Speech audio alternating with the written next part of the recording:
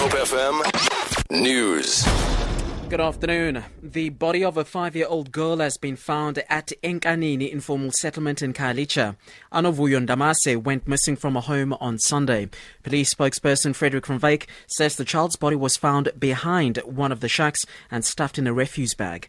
She was declared dead on the scene, and he says no arrests have yet been made.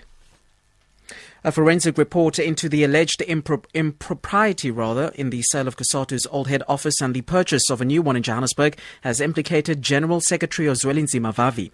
The report by auditing firm Sizwe and Tsaluba Gobodo shows the auditors have not been able to meet Vavi despite attempts to do so. COSATU Deputy General Secretary of Beki Ntshalishali says a letter will be written to Vavi asking him to meet with the auditors.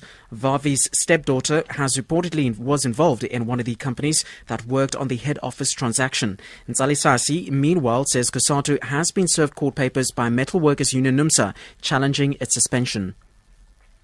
The Western Cape government has put aside over 30 million rand to fast-track the development of small businesses by cutting red tape. Finance Minister Ian Meyer, who's currently tabling his budget in a provincial legislature, says red tape impacts negatively on the establishment and growth of business.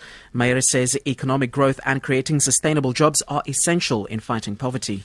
If you look at some of the fastest growing economies around the world, they have successfully been able to reduce red tape from reducing the number of days it takes to approve your building plan at the municipality, reducing the time frame to register a business. So all of these issues that are hampering investment and growth in the economy, for that we make an amount of 30 million rand available. The Western Cape Transport Department says they hope to reopen Chapman's Peak Drive by Monday. Department spokesperson of Al Amin Kafar says full geological assessment needs to be done to determine how vulnerable the area has become following a massive fire which raged through the South Peninsula. The route of Sunday's annual Cape Town Cycle Tour, which normally passes through the scenic drive, has thus been shortened from 109 to 47 kilometres. Kafar says the ground above has been unsafe. Because the vegetation on the drive has been basically destroyed. But the vegetation used to bind the soil at least. And our concern especially is for the coming winter. The catchment nets, fences that were in place to prevent or at least catch rocks falling, that's been completely destroyed.